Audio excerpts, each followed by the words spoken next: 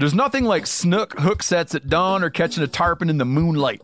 Find your next fishing trip made easy on fishingbooker.com and experience the magic of the Sunshine State or any other destination on your fishing bucket list. Book a blue water adventure in search of sailfish or go snapper fishing with the kids.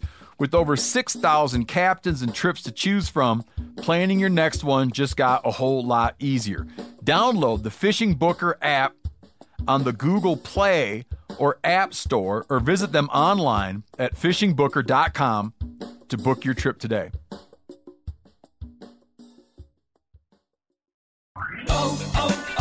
O'Reilly. You need parts? O'Reilly Auto Parts has parts. Need them fast? We've got fast. No matter what you need, we have thousands of professional parts people doing their part to make sure you have it. Product availability. Just one part that makes O'Reilly stand apart. The professional parts people. O'Reilly Auto Parts.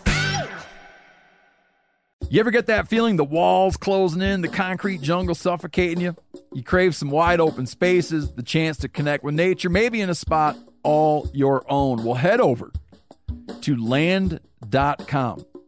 They've got ranches, forests, mountains, streams, you name it. Search by acreage. You can search by location. You can search by the kind of hunting and fishing you're dreaming of. Land.com. It is where the adventure begins.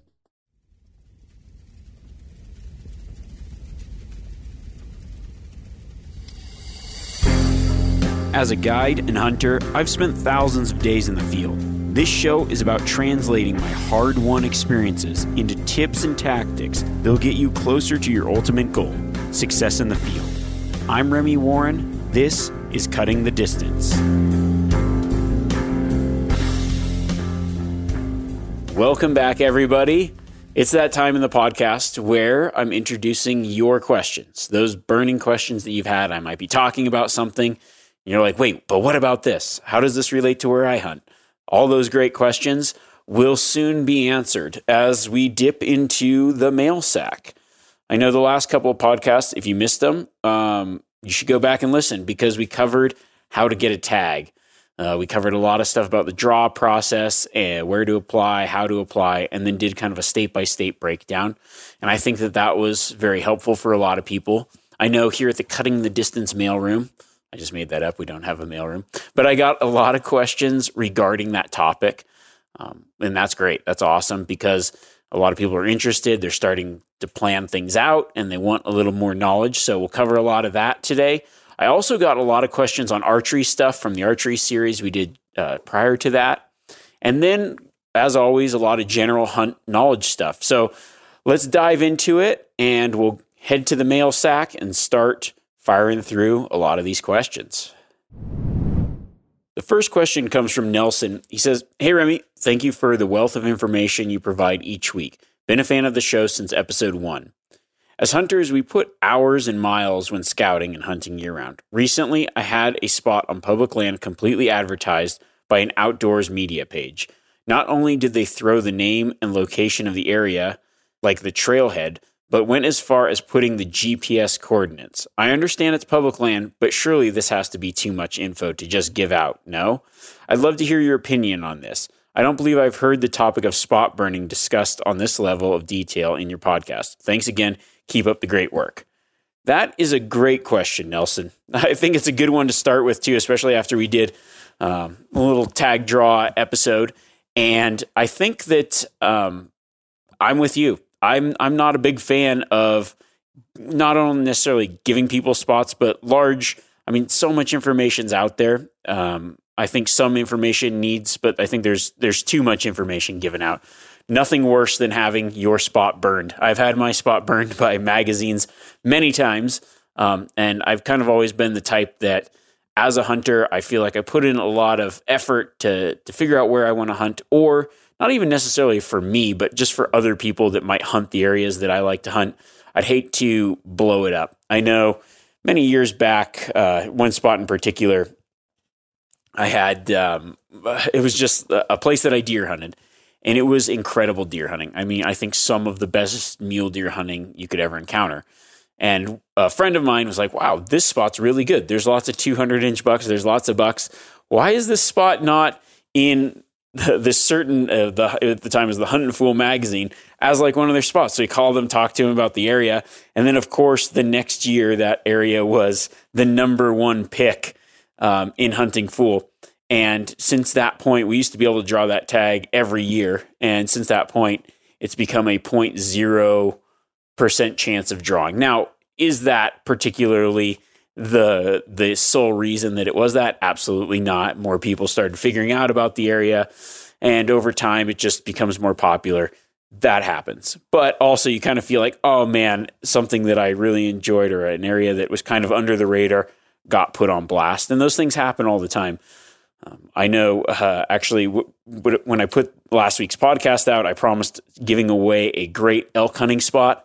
And somebody said, oh, you're going to piss a lot of people off that you didn't actually give a spot. And my thought was, I'm actually going to get props from a lot of people saying, oh, he didn't blow up a spot. Because, you know, that's the thing about hunting. One place in particular isn't necessarily better than others.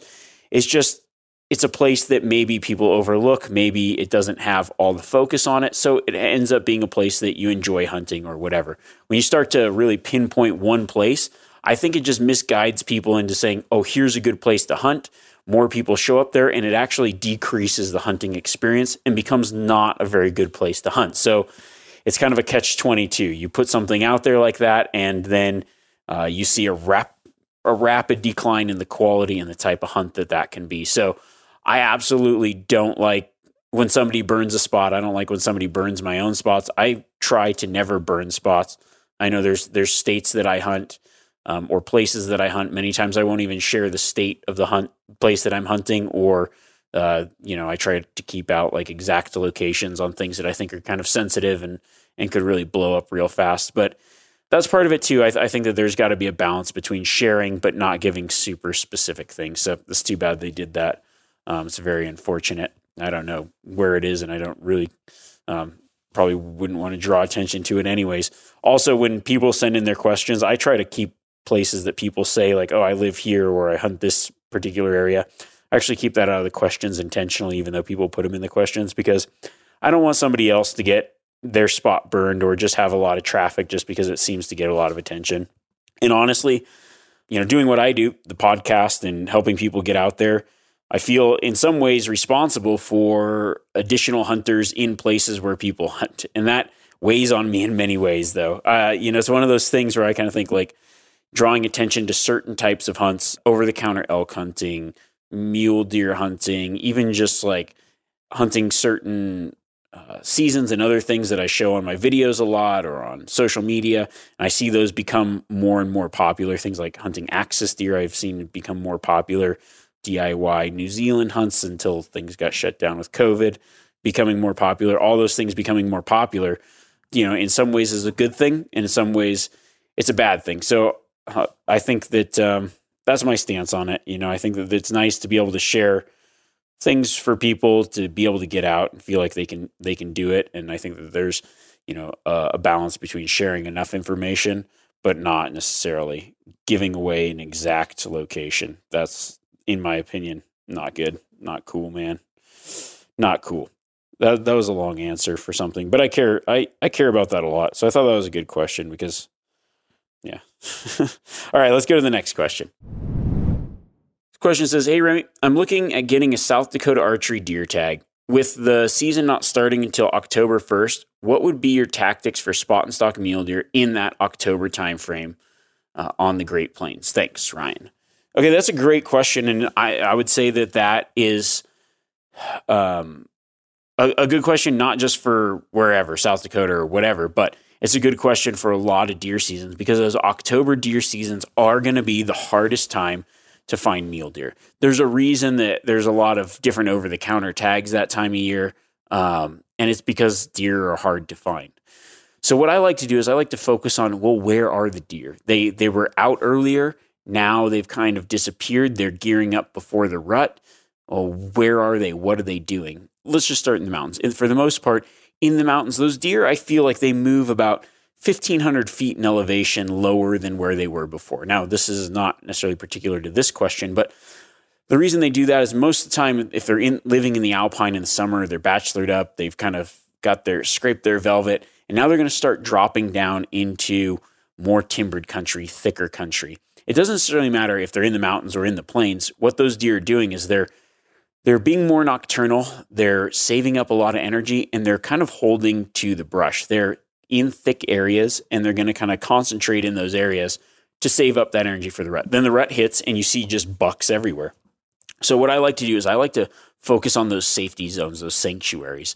Like I say, in the mountains, oftentimes where you see them in the summer, it's about 1,500 feet in elevation lower if they're in the alpine.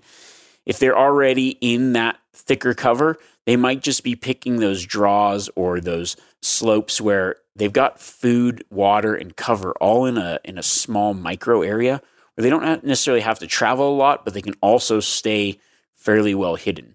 You know, you kind of think of mule deer as this animal that enjoys being out in the open, and they do, but that October timeframe, they get brushed up, they get timbered up, and they can be very difficult to find. So I would focus first on, draws, thicker draws, areas, especially, if you're in eastern Colorado, eastern Montana, anywhere where any type of plains area, a lot of places in Wyoming, Dakotas, whatever, you're going to kind of focus on those like draws that will have that cover and those kind of micro habitats in there.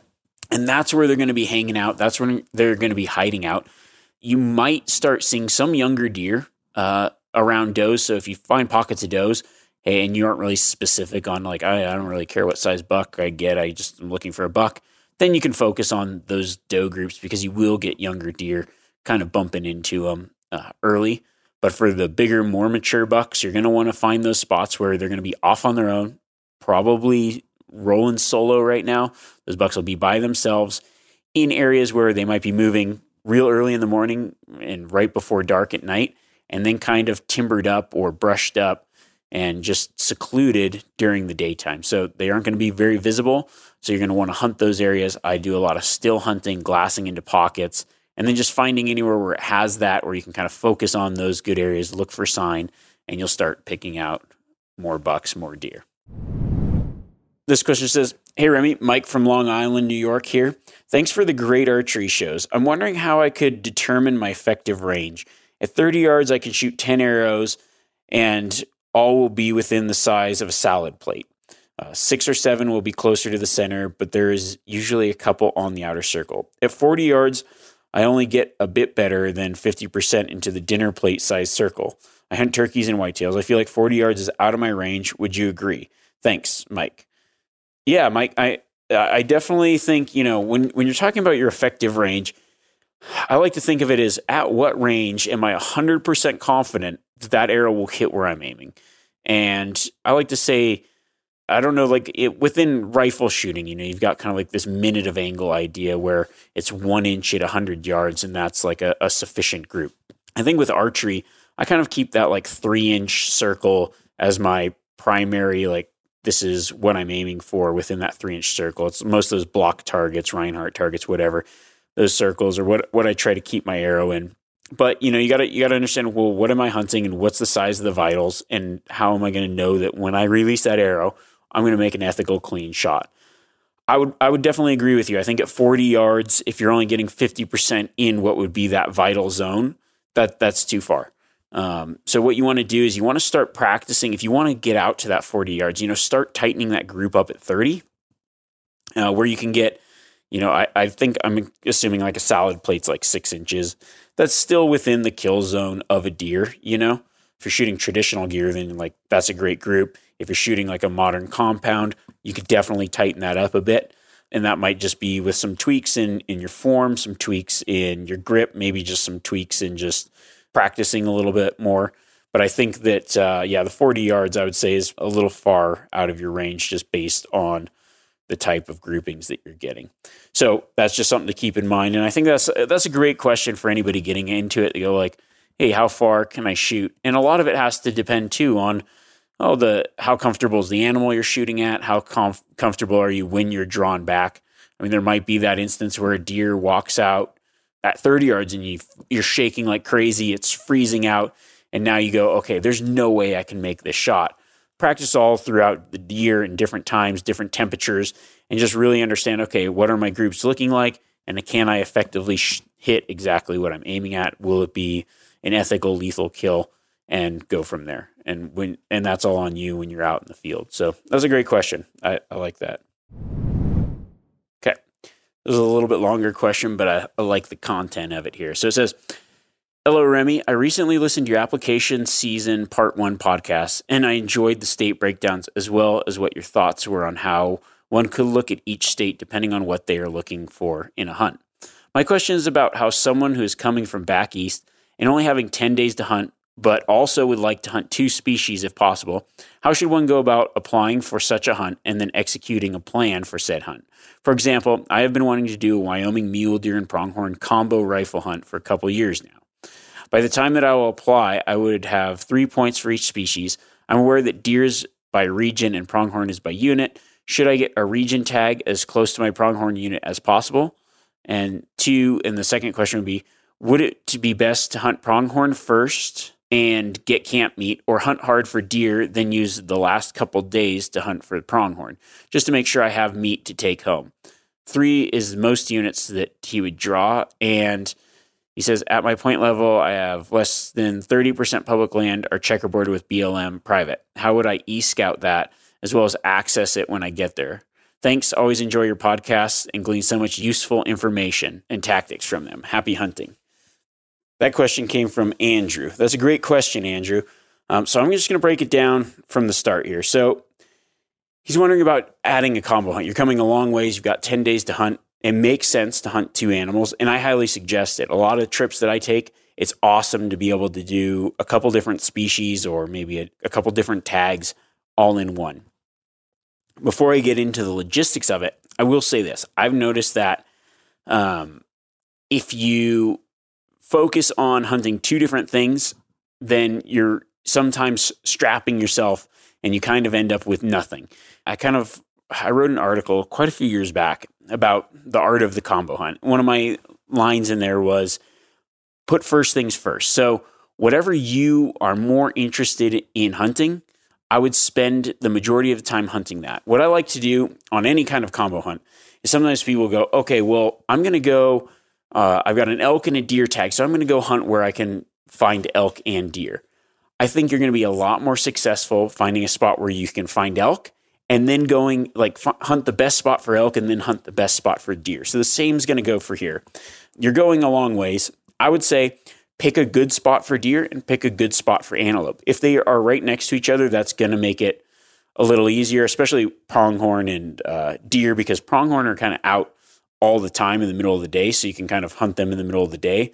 But you might be cutting your deer hunt, like not doing your deer hunt enough justice by doing that. So I would definitely separate them out if it were up to me, because pronghorn can be an easier hunt. I'd pick an area where it's like, hey, good numbers of public land, good numbers of access, good numbers of antelope. And then I would just dedicate, like you say, a few days to that. I would probably do that maybe at the beginning of the trip or at the end of the trip. It doesn't really matter. One thing you got to think of is if you get an antelope, you're probably going to get an antelope. So if you get it early, you've got to deal with the meat throughout that time, but you will have some camp meat to eat while you're there. If it was me, I think I would probably go after the antelope first and then hunt the deer, only because I know that I would kind of be in that mindset that I'm going to be successful. And then that way you can spend the rest of the time looking for a good deer or taking that harder hunt and then putting it till the very end. I think that I would probably get into that position where I was hunting deer, and then thinking about the antelope, like, oh, maybe I should go hunt antelope and kind of be distracted, or maybe go cruise over and look for antelope and then go back and hunt deer, or get down to the wire, maybe need some more days hunting deer. You feel like you just got it figured out, and then have this conundrum of like, well, should I go antelope hunting and start over from zero? So personally, I would just go find a good area for antelope, find a good area for deer. I mean, even if it's a 4 or 5 hour drive apart, it doesn't really matter. If you've got more public land, more access, and going to have more opportunity. If you can find a unit where they're together or very close together, bonus to you. But I would probably hunt the antelope first and then spend the rest of my time on deer. Have a couple days, know that you're going to go home successful, have a great hunt. And honestly, pronghorn hunting is extremely fun and a very fun hunt. So you might get out there and be like, oh, I want to do more of this and look for a bigger buck or whatever. But that's what I would do.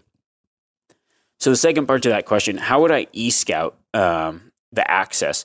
What I do is I go on my onX maps and I turn on the layer. There's a layer for, if it's national forest, well, it sounds like this is checkerboarded with a bunch of private and other things, but you can check the road access, especially on the national forest. Some things you might have to do is change the layers to like a forest map, or there's like different layers for roads. There's also different layers for maps. You can see some of the accesses on those roads. Other ways would be like contacting the Bureau of Land Management in the area, saying like, hey, do you have a map or a recommended map that'll show me legal road accesses? Because not all roads that go through private are public accesses, public easements to that public land, unfortunately. So, one way to do it, obviously, look on your, I use onX a lot, shows you which roads you can use in most instances. It shows it really well with Forest Service, but it doesn't necessarily show it really well with BLM. It'll have like a highlighted layer where you can see, okay, this road goes all the way from a public road, and this is clearly a public road, but if it shows it where it's private and then starts beyond it, maybe you don't have access. So the best way would be to contact like the land agency in that area, the field office, and ask them about certain accesses, or just like which maps show the accesses. And a lot of that you can also find online through like the BLM website or the Forest Service website. So that's a great question. And it can be, some of that's just, knowledge of boots on the ground, where the accesses are, where it's gated off, where it's not. But that's one way to kind of figure out where can I access and get access when I'm so far away looking at it on a map. You may not be able to tell right away, so you might have to just kind of find those areas and then dig a little bit deeper. This question comes from Brandon. He says, hey man, big fan of your podcast. I have a question on elevation for elk. I live in Montana and was wondering, what elevations do you find most of your elk in each season? If you got time, it'd be sweet to see what your experience is. Thanks. That's a good question. It just really depends. It depends on the time of year, depends on the type of herd, depends on the temperature, the weather, what the previous winter did. Honestly, at any time of year, elk can be from the top of the mountain to the valley floor. Generally, you find them in those two spots too, the top or the bottom. But, as the season progresses, the top third, for any animal really, the top third of the mountain, if you broke a mountain into thirds, the top third is generally where most animals live. I think it's because they have like good access to water, cover, there's good habitat, and it's also generally harder to get to for hunters. You got to do some uphill climbing. There might not be roads and other things. So if I was just to give a blanket statement of what elevation, I generally cut the mountain into thirds, and that like looking at a mountain, make it into thirds, that third below the top is generally where I find most big game animals, and that's kind of like where I start. But it also depends on the time of year. Earlier in the year, I start up higher. Later in the year, I start lower. If the snows are really high, they're getting pushed out of that higher country, they're going to be a lot lower. Now, big bulls will stay the longest, so if you want a tough hunt but a good option to hunt big bulls, you will go find them in chest-deep snow for an elk. Sometimes still up high till they're just forced out of that stuff. They just plow through and finally come down. Last winter on a late season deer hunt, I found a lot of big deer just up in snow that you're like, how are they even surviving there? And they're just there by themselves, hanging out, and then plowing down and going down with the larger groups, kind of like the last ones in. But I would say generally early look high, late look lower. And, like if you're a late season hunting, you're probably looking at the bottom third of the mountain.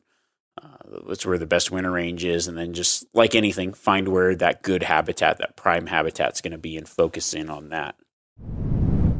Hey, I'm listening to your latest podcast, and something that I've tried to search for, he recently sent Montana Fish and Game for information on, is where can a Canadian resident put in the draw for sheep? And is there any states that this is a thing? Being a Saskatchewan resident, my chances of hunting sheep are based on me winning the lottery, which is slim to none. Nathan. Well, I've got good news and bad news, Nathan. So the good news is, as a Canadian resident, we are very nice to Canadians when Canadians are not very nice to us. I know Canadians like to think that they're very nice, but they don't allow non-resident, non-alien hunters. If you're from the U.S., hunting in Canada alone without a guide generally is not, you aren't able to do that. Fortunately for you guys, we let almost every state allows Canadians to hunt on their own without the use of a guide, as far as I know, outside of Alaska. The fee is a little bit higher, but yes, you can apply for sheep in pretty much every state. You just do the same thing as a non-resident would do that lives in the States. Now, getting a firearm and all that stuff, that's all, I know none of that because I've never traveled from Canada to the U.S. being non-resident alien. So I don't know the rules and specifics on that. I know with a bow you wouldn't have any problems, but I'm not sure about a firearm. In the U.S., I don't think it's too hard. You just kind of fill out some forms from what I've had other people do from other parts of the world coming into the U.S. It's fairly easy for them to bring in a firearm. Just like any other travel, you just got to fill out some forms and find those kind of things. But the application process to draw a sheep tag, unfortunately, you're in the same boat as the rest of us, which is it's going to be like winning the lottery. Maybe even more so here than up there, unfortunately. And that's, you're in the same pool as me applying in Montana as a non-resident as if you live in Canada or anywhere. Same with like if you apply for sheep in Nevada, you'd be just considered a non-resident and you can apply and draw a tag and whatever, but the odds are very slim. So you just got to do the same thing the rest of us do, play that point game and hope that you get lucky. Now, I will say other options for drawing sheep tags would be raffle type tags. There's those available. It's just, it is at some point kind of feels like a lottery, but if you don't enter, you can't win. I've drawn multiple sheep tags. It seems like long odds. And I think, well, the chances of me drawing a sheep tag in my lifetime are very slim, but hey, I'm in multiple states and multiple draws. They've got steep odds, but I keep applying and keep trying to increase the odds in my favor over time. And sooner or later, I'm going to hit the jackpot and get the tag that I want. So it might be something to think about, just applying like the rest of us in more places where it's not just where you live. You can kind of spread that out over other states in the U.S. and hopefully give you a good opportunity to one day hunt sheep. That's the dream. O'Reilly Auto Parts are in the business of keeping your car on the road. O'Reilly Auto Parts offer friendly, helpful service and the parts knowledge you need for all your maintenance and repairs. If you're confused about what part you need, like what wipers are going to be the best, what replacement headlights are going to be the best, go into O'Reilly and talk to the people that work there because they're great and they're super friendly and they'll get you squared away where you walk out knowing you got the right thing. They've got thousands of parts and accessories in stock, either in-store or online, so you never have to worry if you're in a jam. Do you need your windshield wipers replaced? You need a brake light fixed? You need some quick service? They'll help you find the right part or point you to the nearest local repair shop for help. The professional parts people at O'Reilly Auto Parts are your one-stop shop for all things auto do-it-yourself, and you can find what you need in-store or online. Stop by O'Reilly Auto Parts today or visit us at O'ReillyAuto.com/MeatEater. That's O'ReillyAuto.com/MeatEater. There's nothing like snook hook sets at dawn or catching a tarpon in the moonlight. Find your next fishing trip made easy on fishingbooker.com and experience the magic of the Sunshine State or any other destination on your fishing bucket list. Book a blue water adventure in search of sailfish or go snapper fishing with the kids. With over 6,000 captains and trips to choose from, planning your next one just got a whole lot easier. Download the Fishing Booker app on the Google Play or App Store or visit them online at fishingbooker.com to book your trip today. You ever get that feeling you're stuck inside staring at screens and a primal urge kicks in? You crave wide open spaces, fresh air, the chance to connect with the land. Well, maybe it's time to find your own piece of the wild, but searching for property can be a maze. That's where Land.com comes in. They got millions of listings across the country, from mountain ranches to hidden fishing holes. Their search tools are like a seasoned guide helping you narrow down what you want. Land.com isn't just about buying and selling. It's about finding a place to hunt, fish, explore, or simply sit by a campfire and listen to the crickets. So head over to land.com today to turn one day into today, because trust me, there's nothing quite like the feeling of standing on your own piece of earth. This next question says, I just got into archery and I really enjoy your podcast and your archery 101 to 202. I really appreciate all your help and knowledge. So anyway, I've seemed to be really shaky when shooting a gun or bow. I'm not great at offhand shooting, and I'd really try hard to not shoot an animal offhand unless I'm bird hunting. So anyways, when I'm shooting my bow, I draw back, level the bow, and slowly drop to the target and release when I get on target. Is there anything I can do to help this? I'm practicing every day, rain or shine, till archery deer starts here in Washington State. Thanks for everything, Mike. That's a good question, Mike. I mean, I guess the question, we first have to say, like, why are you shaky? And I mean, I think that, some people naturally, it might be nerves, it might be another reason. But one thing you got to think about is you can't focus on the movement. I think too many people get wrapped up on that, like, I'm so unsteady. It's moving, it's moving, it's moving. And then that kind of creates a form of target panic in a lot of ways. One thing that I think you should try to do based on, just this brief description of the shot, I think what you should try to do is just focus on putting that pin and holding that pin on the bullseye for a certain amount of time. I mean, maybe it's 5 seconds, maybe it's 10 seconds. Hold back, stare down that pin, and just stare down that target. And just like look at it, put the thing on it, and shoot. And don't focus so much on the wobble. Focus on the target. You will be surprised how many of those arrows go in the bullseye. Your brain is a supercomputer, and what you're doing is you're focusing on the input that doesn't really necessarily make any sense to performing that operation. When you're at full draw, focus in on that target, let your pin hover over that target, and just let it be on that target for as long as you can. Let your shot go off, and you're probably going to find that arrow is very close to where you want it. I would just say focus less on the shaking and more on the target. Everybody moves. Shooting with movement is great, but I think based on the way you're describing your shooting, you're drawing back, you're anchoring, you're pulling it down, and then you're letting it go off. And what that's doing is you're anticipating and trying to shoot faster than holding it on the target because you're afraid that the shake is going to affect the shot, where what's actually going to happen is you're going to develop a bad habit, and you're probably going to, that anticipatory shot is going to, in the long run, probably play against you in many ways. So what I would do is not worry about being shaky, but just like focus in on the target, practice building up that strength to hold back on target, and practice holding on target, and not worry about the movement, but just focus in and let that shot go off. And you're going to find that you're probably extremely accurate. It's kind of like if you hunt birds, shooting birds flying. I know for me, when I think about shooting a bird and I'm aiming and I'm trying to do all this stuff, I generally miss the target. But when I throw the gun up and shoot and let my brain just do the rest of it, I'm not thinking about the lead and calculating all the things that essentially slow me down. I'm just letting that shot process go through, the gun go off, and the bird always falls. And so to make it more natural, I would just say kind of focus on that and not the shake, and you'll be solid. And that's great info for pretty much anybody, any facet of hunting, being a better shot. This next question says, good morning, Remy. First, I appreciate all info and insight you take from being out on all your hunts. It helps a lot. As a U.S. Coast Guard member, I'm going to be stationed in Anchorage starting in July, and I'm only going to have the next 3 years to make any dream hunt happen.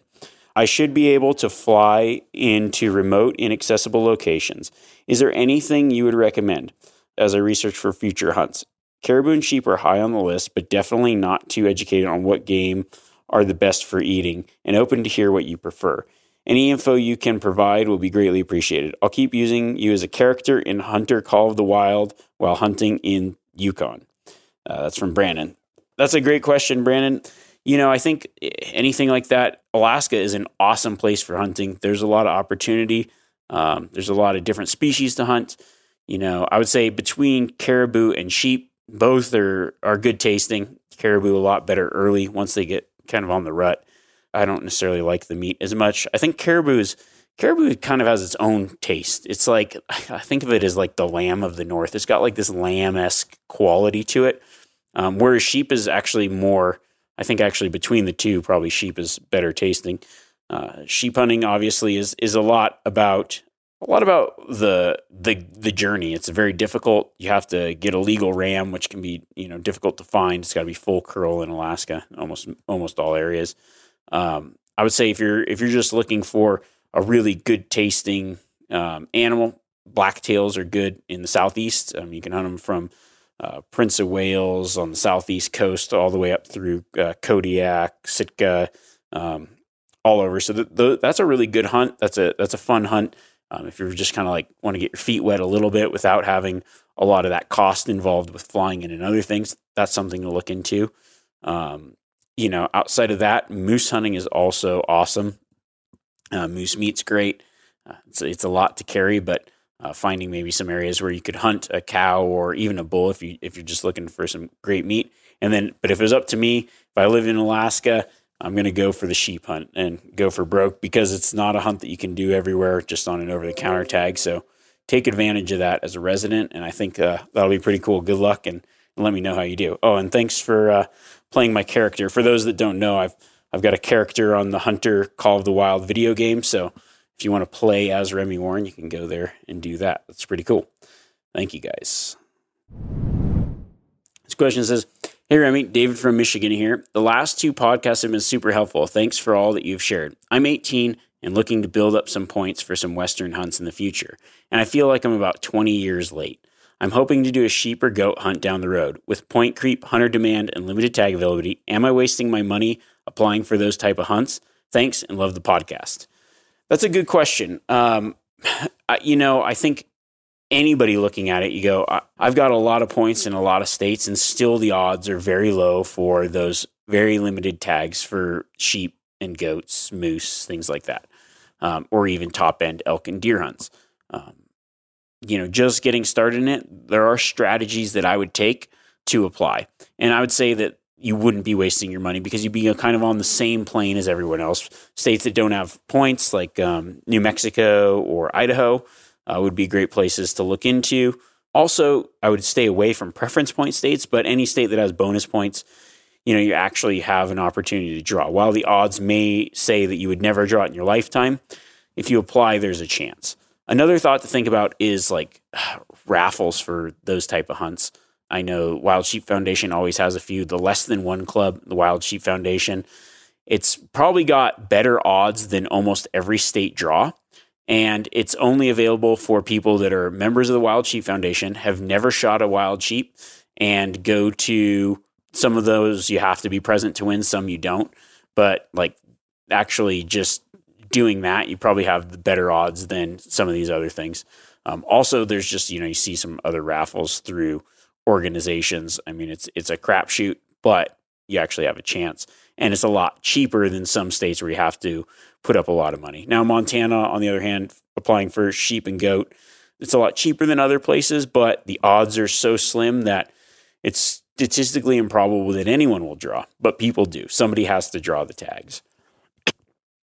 I say that to also say it really depends on how much you're willing to spend, how much you want to wait. I have friends that have taken the approach, and I've kind of done a combo of this approach, and I started this about when I was your age, 18. I've always been a person that's really good at saving money, especially for things that I want or whatever. I like to save up. I like to plan. Anytime I'd get a paycheck, I'd pull a lot of it out, some of it out, and immediately put it into a savings account that I just never see. I mean, this is just good life advice. I started saving for retirement when I was 18, but I also simultaneously started saving for awesome hunts and kind of like a hunt budget, those dream hunts. And it's, you put a little bit away every month, every year, whatever. And over time, you're going to have enough to buy a Dall sheep hunt or possibly a mountain goat hunt in places like Alaska or Canada. The price of those is definitely going up, and it might take 20 or 30 years, but you're like, hey, at least that route you're guaranteed, and it might be the same price as applying in some of these states. I've got friends that are like, hey, this application thing is getting expensive. I'm just going to take the money that I would apply, put it in an account, and after X amount of years, go buy a hunt somewhere where I know I'll be guaranteed a deer tag, or maybe save up for a landowner tag or some kind of tag where, the price tag is going to be big on it, but I've saved up over 20 or 30 years and I know that I'll be able to go on it. That's another option as well. Or you could do that simultaneously to applying. I like the luck route as well. I mean, I've personally drawn 4 sheep tags, 2 in a raffle and 2 through state draws. It is possible. It seems impossible. The more you do it, you're like, wow, that's pretty crazy. But I've been on the lucky end of a lot of those things.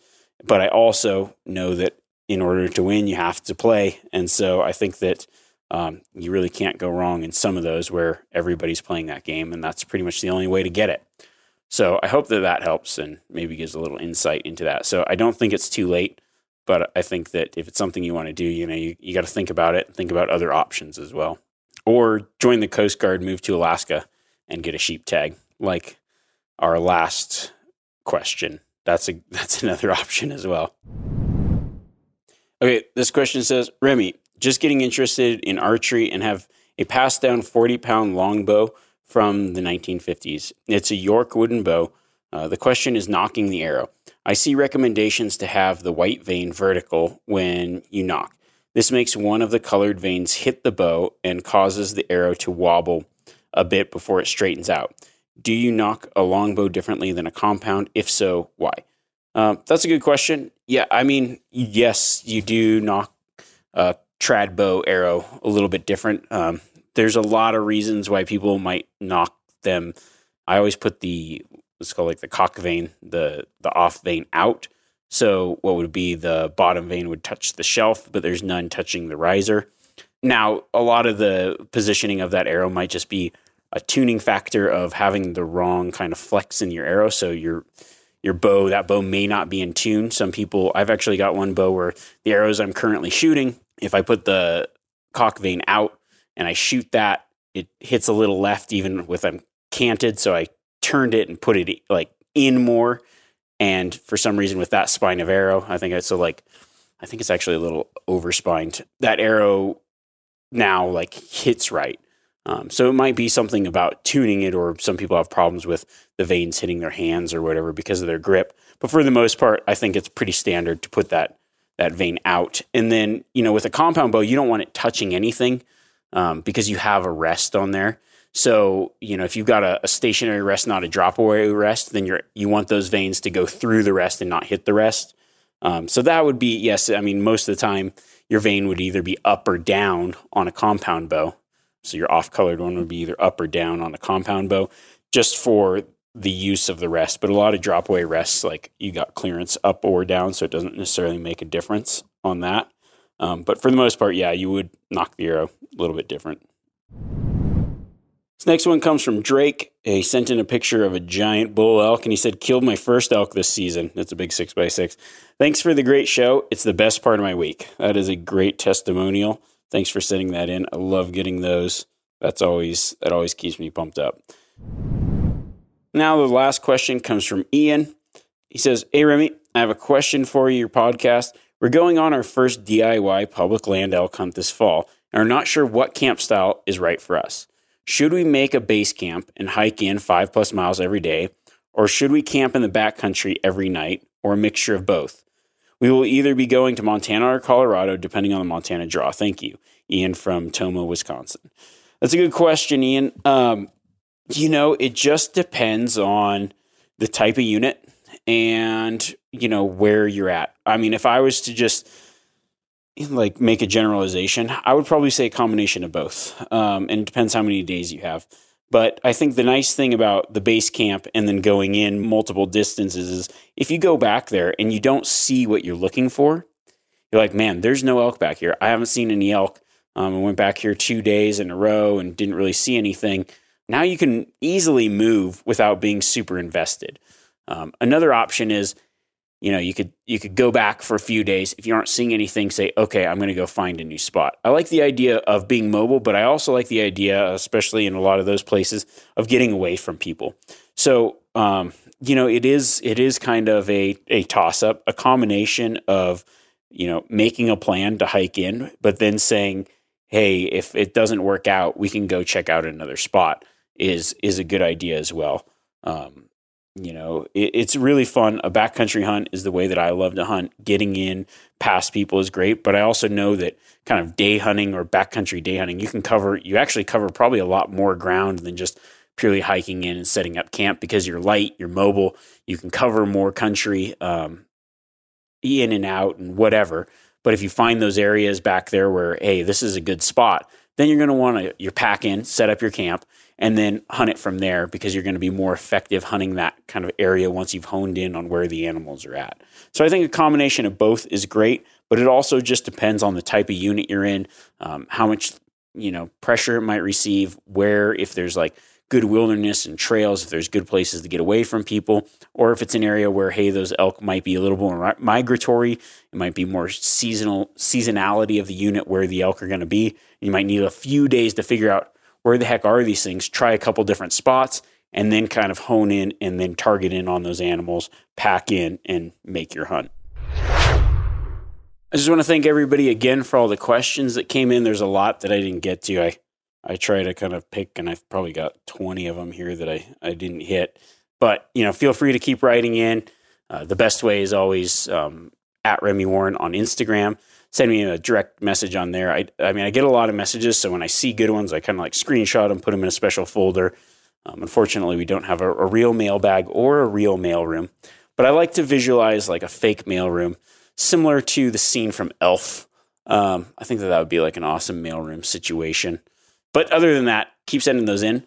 So the next couple of episodes, I'm going to be going on kind of this theme of train.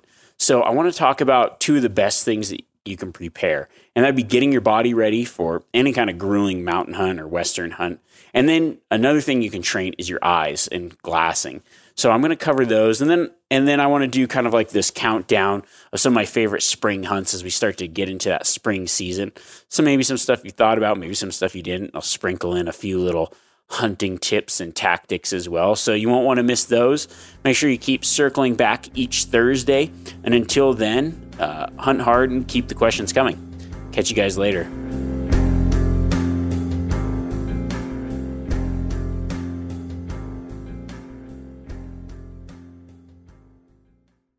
You ever get that feeling the walls closing in, the concrete jungle suffocating you? You crave some wide open spaces, the chance to connect with nature, maybe in a spot all your own. Well, head over to land.com. They've got ranches, forests, mountains, streams, you name it. Search by acreage. You can search by location. You can search by the kind of hunting and fishing you're dreaming of. Land.com. It is where the adventure begins. Market House has the cleanest, leanest, juiciest meat and seafood shipped to your home overnight. Expect the service of a local butcher and the convenience of a large supplier. Unlike many online butchers, you can grab just one meal's worth or lock in for a subscription box. Choose from grass-fed and grass-finished beef, American Wagyu, free-range poultry, grass-fed lamb, wild-caught king crab, seafood, and more. For 15% off your first order, use code COUNTRY at checkout. Just visit markethouse.com. That's MarketHouse.com and use the code COUNTRY.